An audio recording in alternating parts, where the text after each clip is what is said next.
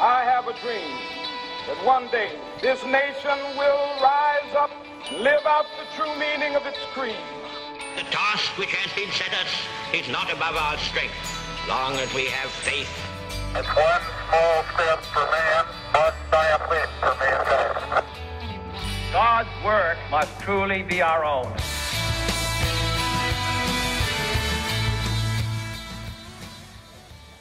Well, good morning today. How are you?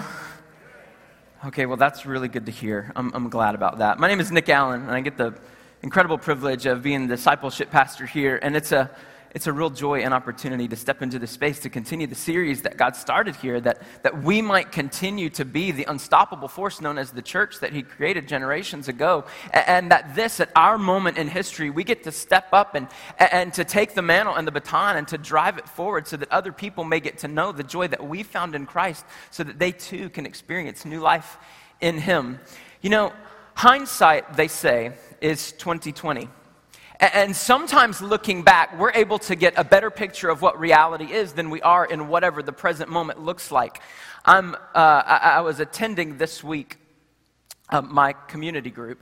Community groups, public service announcement, incredible. It's the way to be connected to life here at Rolling Hills Community Church. I was at a conference a couple weeks ago and heard this pastor named Andy Stanley, who's pastor of a mega church in Atlanta, and what he said was, you're not really connected to our church unless you're in a part of a small group. That if you come on Sunday mornings, that's great, you're just attending a big event, but you're not really bought into the life and the mission and the ministry of our church unless you're connected to another smaller group of believers that you do life with. And I resonated with that, and I say to everybody who's not in a group, you should be in a group, because it's a great way not only to connect, but also to grow. Summer is probably a terrible time to join a group, but that's okay. We'll help you if you need it, because what we want to see is people navigating life together. And as you'll find in the passage of Scripture that we go through today, we need people to navigate in life with us. So anyway, I was at my community group this week, and we were reminiscing and talking about my first jobs as a 16-year-old kid. Not only did I bag groceries and retrieve carts at the Harris Teeter in my hometown of Charlotte, North Carolina,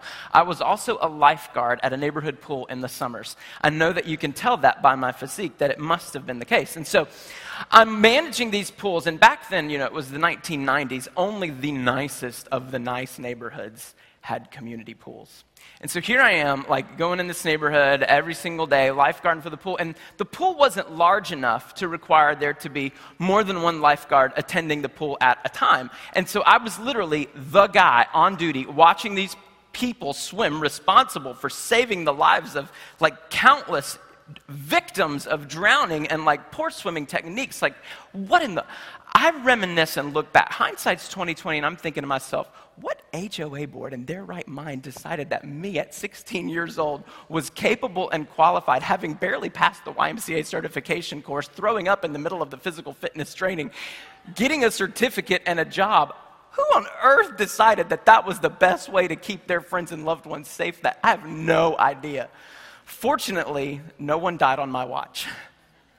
Except for that one time there was a drowned rat in the baby pool filter. It was bad. And my announcement to anybody who creates those extendable pool skimmer filter net things is that you need to make it narrow enough to go into the filter at the edge of the baby pool, because if you don't, then any lifeguard who's 16 years old making $5.75 an hour is required to go get some 9-year-old kid to reach their bare hand in and grab it out. Because I thought it was gross, and by gross I mean scary. I wasn't doing that. I look back with literal fear as to what could have happened in any of those given moments. And fortunately for me, they didn't. And if you had asked me, if any one of the moms or dads bringing their kids to swim that summer had asked me, I would have confidently told them that I could not only rescue, but also resuscitate their child back to life, knowing good and well that that probably was not the case. You want to know why I was confident? Because some trainer believed in me and told me I could. In fact, he gave me a certificate and a job reference so that I could have gotten that job, which incidentally was really because just some 20-year-old college student hired me to do it when she wasn't there. And I'm fairly certain that she was also paying herself for the hours that she wasn't there. That's okay, because I was also signing off on that clipboard that I had checked the pH of the pool and added chemicals when in fact I never did. Which is probably what happened to the rat. Okay, that's a whole story in and of itself. Hindsight is always 20/20. It gives us an insight and a recollection as to what could have been or what should have been or to what actually was happening. And I look at all of these moments in Acts, and I think of what could have been the hindsight or the insight or the recollection of any of these guys who had walked with Jesus on earth, and now they're experiencing this crazy, unstoppable force known as the church, and they're recalling the things that Jesus had said to them. And I'm blown away and excited to dive into Acts chapter 5 today. It's literally one of my favorites, so I was thrilled with the assignment. There's a couple of different narratives that make their way in Acts chapter 5, and each one of them could be a standalone sermon all by itself, but we're going to go through and discover the running theme that's at the beginning of Acts chapter 5 all the way to the end of Acts chapter 5. And while each one of those stories could be a single sermon, it's okay, I talk fast. We're going to buckle up and go through every single one of them. I love what God might say to us today, looking back on the moments that happened thousands of years ago in the life of his church. And so we start with Acts chapter 5. Verse 1. It says, "But a man named Ananias, with his wife Sapphira, sold a piece of property." And you can stop right there because this is the connection point to Acts chapter 4 that we stopped with last week. You see, in Acts chapter 4, it concluded with a fellow named Barnabas selling a field. And he actually took all of the proceeds and laid it at the apostles' feet for the furtherance of the mission of the church and the gospel communicated throughout the land. Well, these people, they did the same thing. So we're connecting Acts chapter 5 back to Acts chapter 4. These people sold a piece of property. And with his wife's knowledge, verse 2, he kept back for himself some of the proceeds and bought only a part of it, and he laid it at the apostles' feet. But Peter said, "Ananias, why has Satan, filled your heart to lie to the Holy Spirit and to keep back for yourself part of the proceeds of the land? While it remained unsold, did it not remain your own? And after it was sold, was it not at your disposal? Why is it that you have contrived this deed in your heart? You have not lied to men, but to God." When Ananias heard these words, he fell down and breathed his last. And great fear came upon all who heard of it. Young men rose up and wrapped him up and carried him out and buried him. And now if the ushers will come forward, we'll collect today's offering. I'm just kidding. Don't get your baskets yet. We'll save that till later. There are entire books and theologies and sermons that have been built around the understanding of why a God would smite a guy on the spot because of his sin. And that may leave unanswered questions for you. And today we're going to move rather quickly in a different direction. Suffice it to say, I think that this occurrence in Scripture, I think that this particular story, which really did happen, and I think that it's printed and preserved for us to read today for a lot of different reasons. But the main one is so that you and I can know that sin is serious. And the consequences of it are real.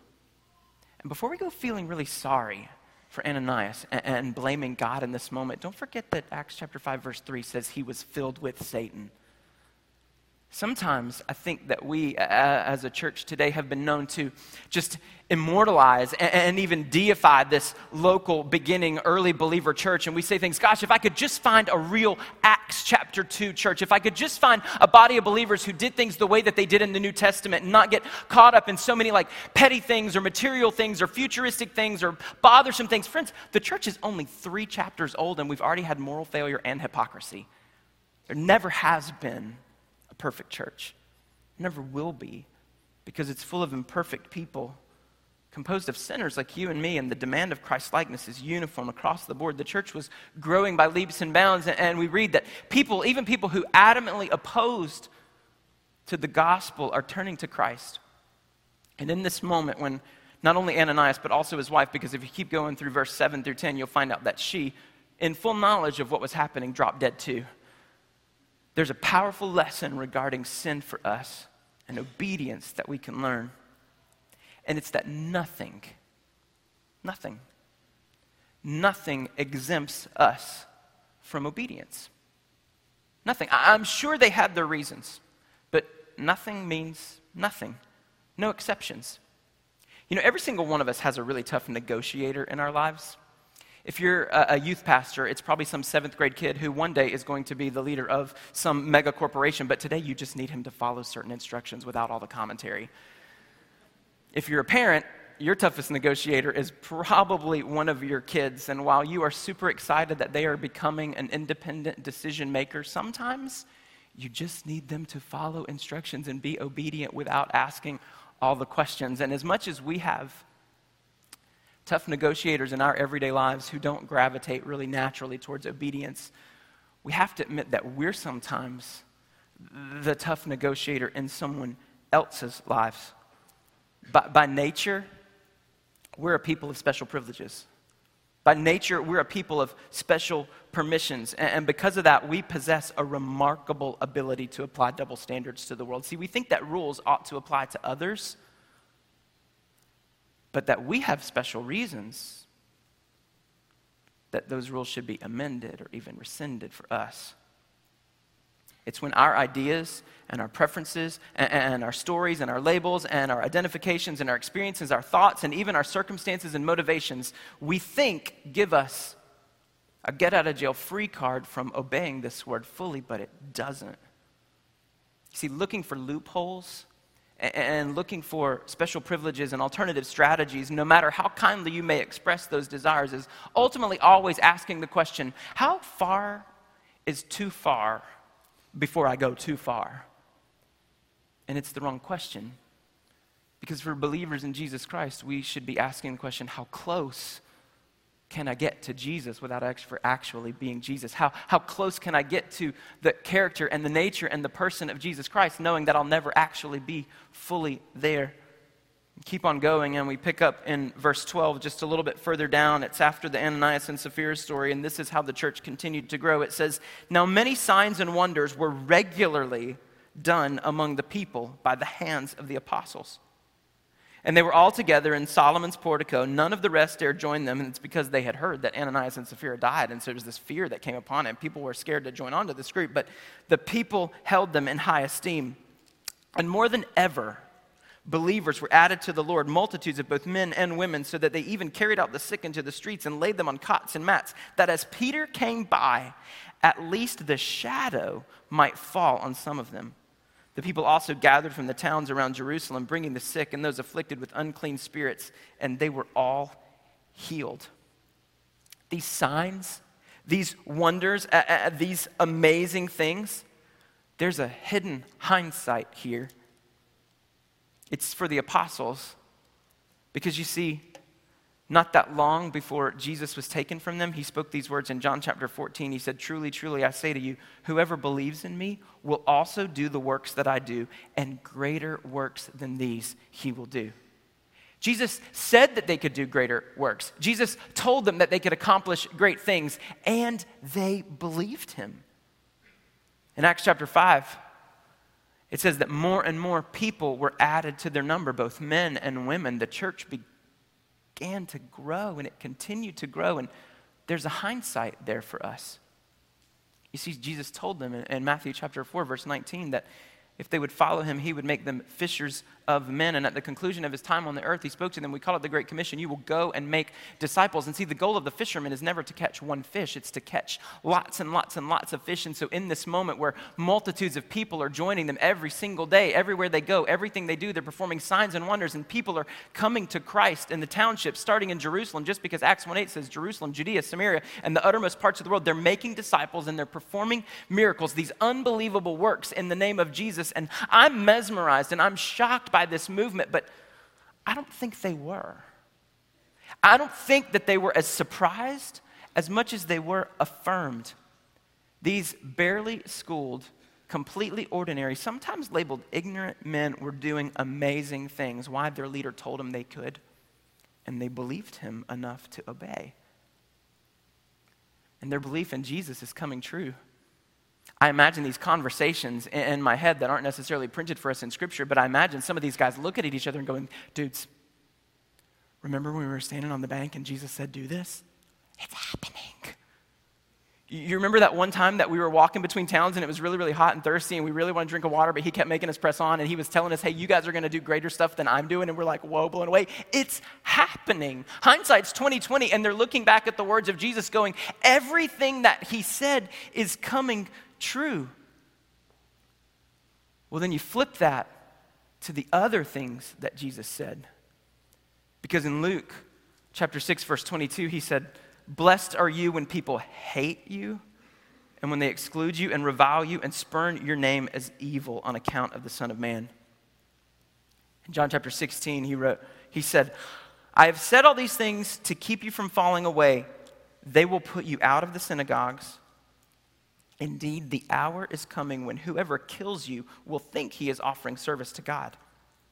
And they will do these things because they have not known the Father nor me.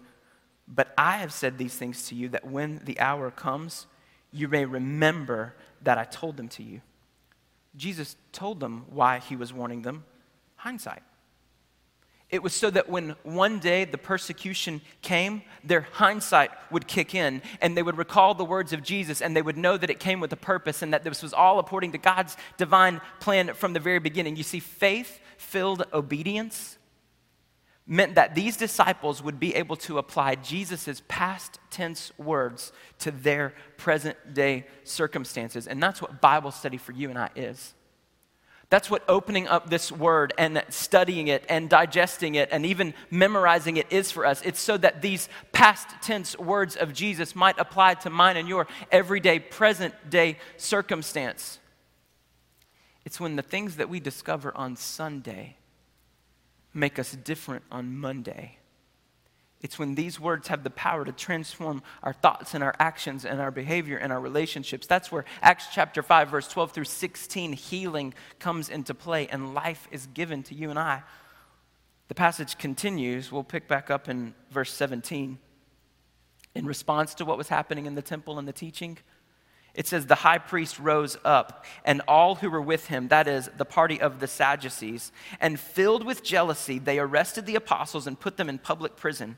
But during the night, an angel of the Lord opened the prison doors and brought them out and said, 'Go and stand in the temple and speak to the people all the words of this life.' And when they heard this, they entered the temple at daybreak and began to teach." They were arrested for speaking in the temple, and then they were rescued by an angel from arrest and told to go back to the temple to continue speaking.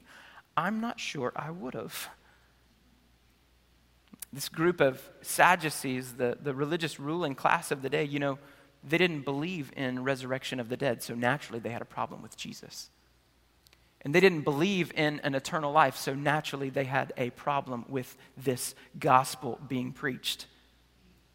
So they felt threatened, and they offered threats. Back to the original point, you see, nothing exempts us from obedience.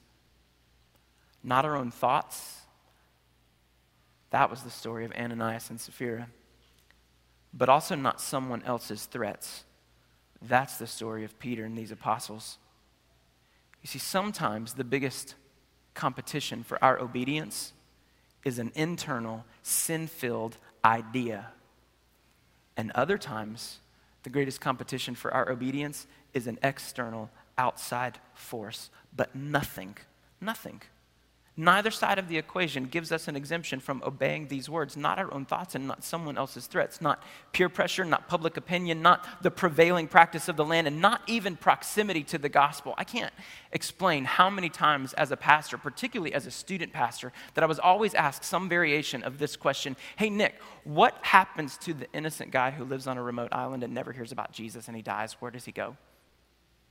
Well, the answer to that question is he immediately goes to heaven to sit at the right hand of Jesus, and he gets to inherit, pass go, collect $200 on the way. I mean, this guy, the innocent guy, he goes straight there. The problem is the question. There's no such thing as the innocent guy, not even the one on the remote island, because we're all sinners, and we've all been separated by God from the very beginning because of our sin nature. And right here in the middle of this hindsight moment, the rearview mirror is really clear. Jesus' words are coming full circle.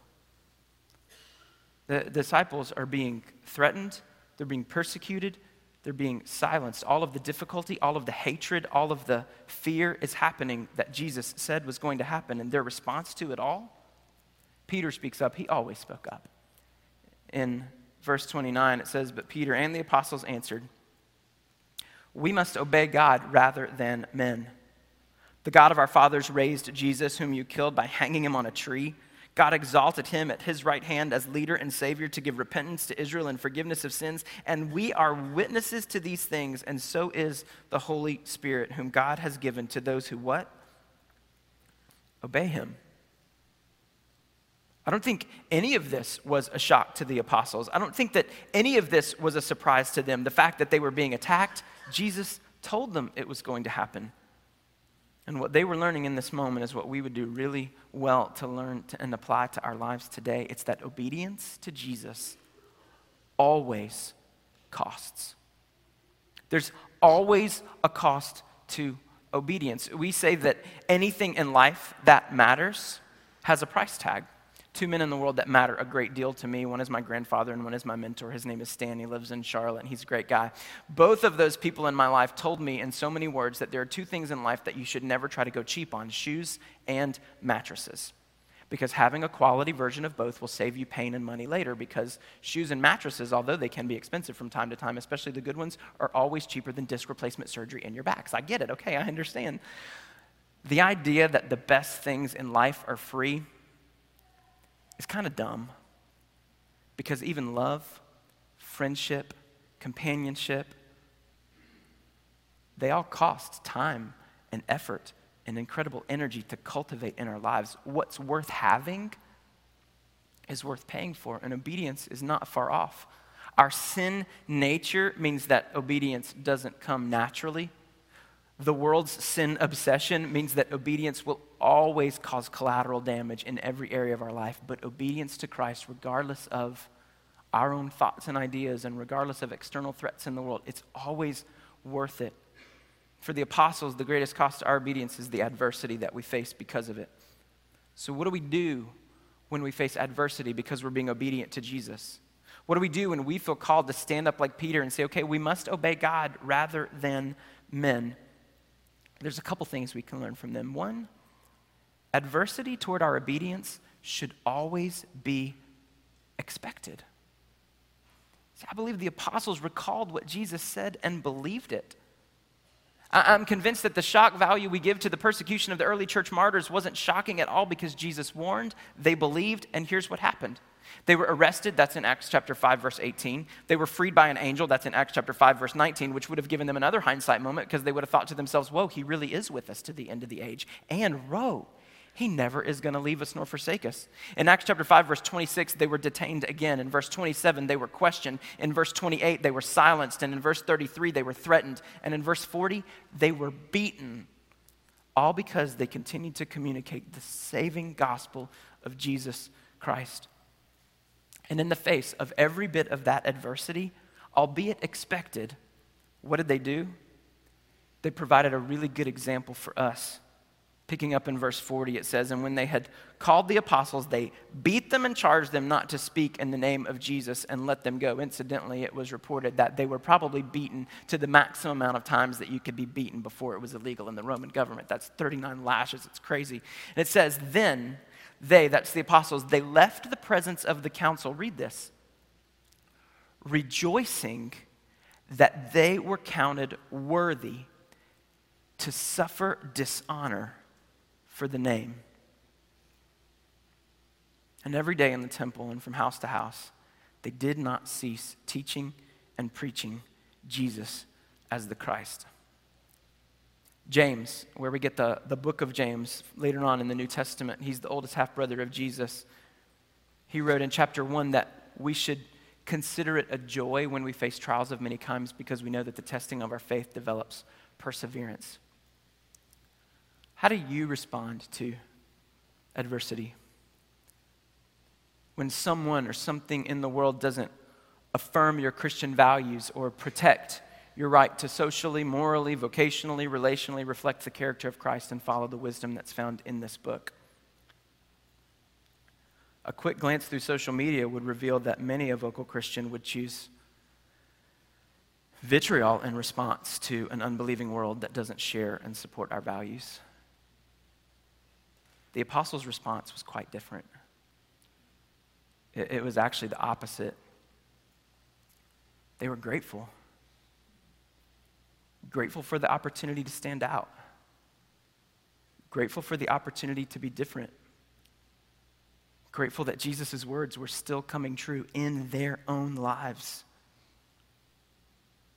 The adversity allowed them to stand up in representation of Jesus in a new way, and the suffering that they faced actually linked them to the suffering that Jesus faced.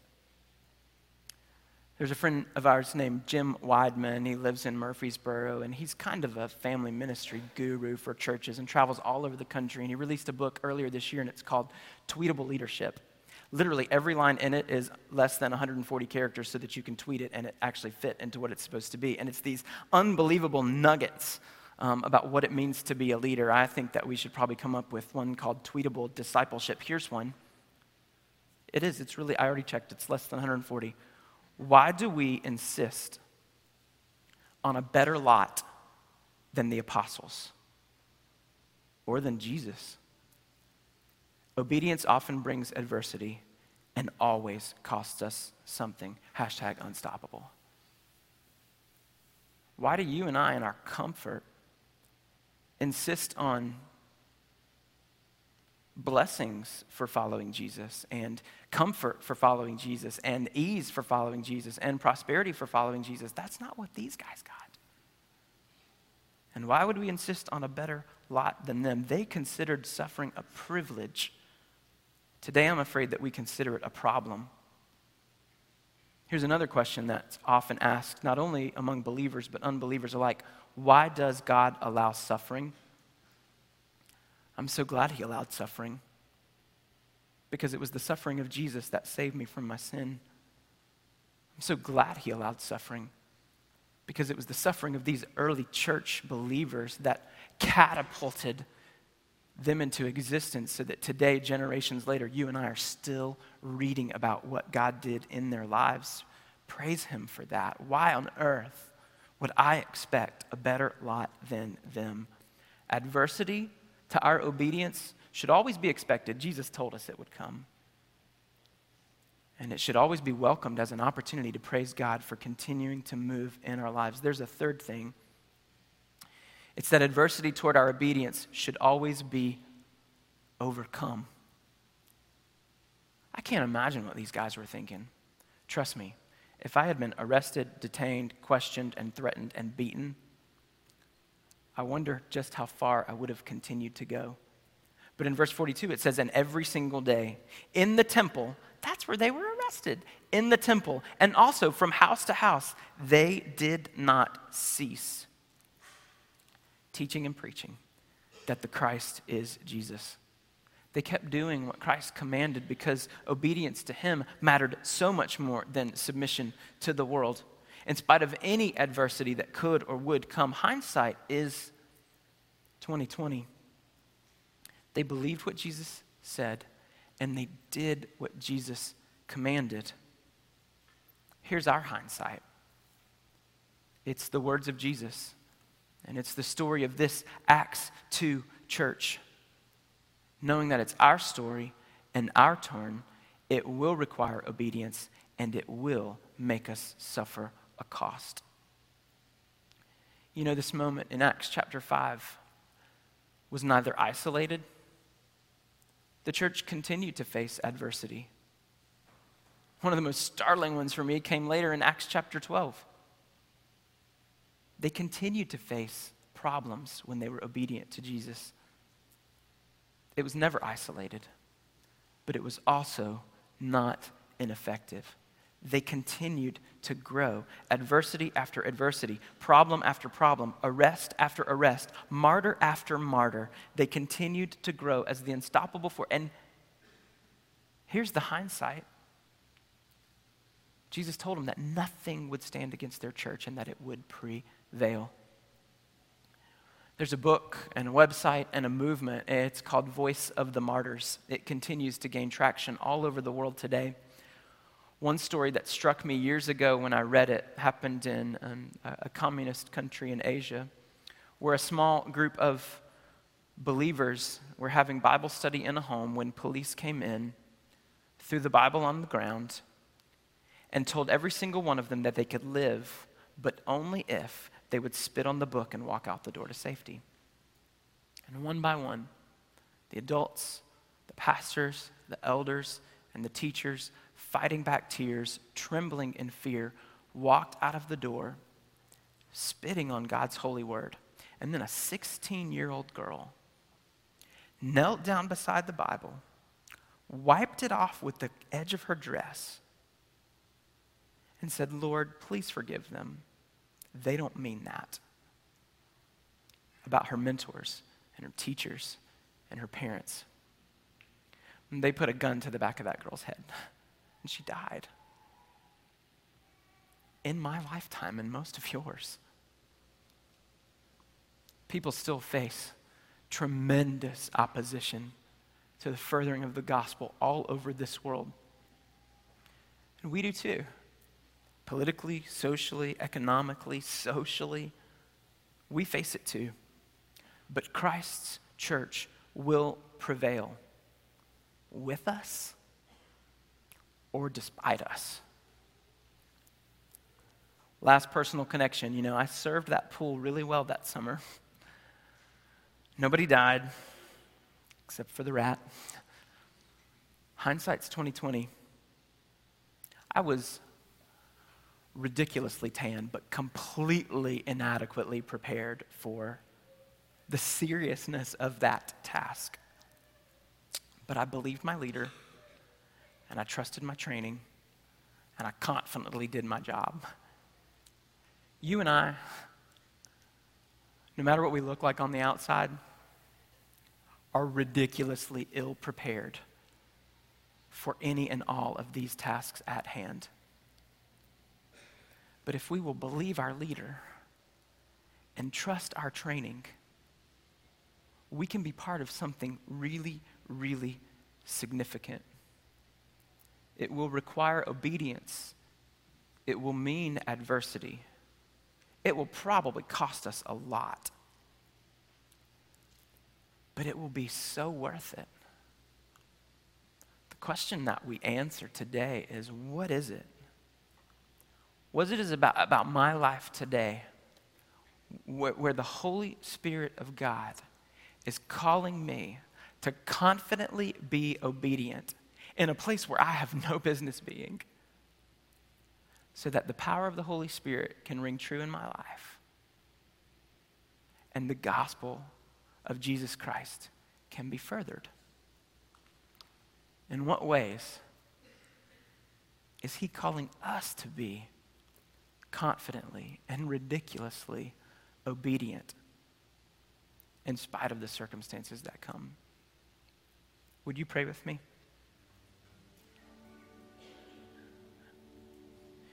Jesus, I continue to be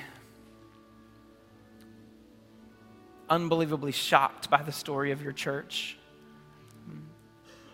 And I know that I shouldn't be, because hindsight's 2020. I read in your word prophecies about what would come and what would befall these guys. And on the other end of the story, I read about their deaths. I read about their persecution. I read about the struggles that they faced, all to communicate your word with boldness and without fear to the uttermost parts of the world. And God, I want to be like that. I want that type of obedience to characterize my life. I want that type of obedience to characterize this church, so that one day, if you tarry, generations from now, people will look back on the early 2000s at Rolling Hills Community Church, and they will tell stories of an obedient people called by God who did amazing things, ill-equipped and ill-prepared and really incompetent, actually, but totally used by you. May we believe your words enough to follow your words. We want to be characterized by that level of obedience.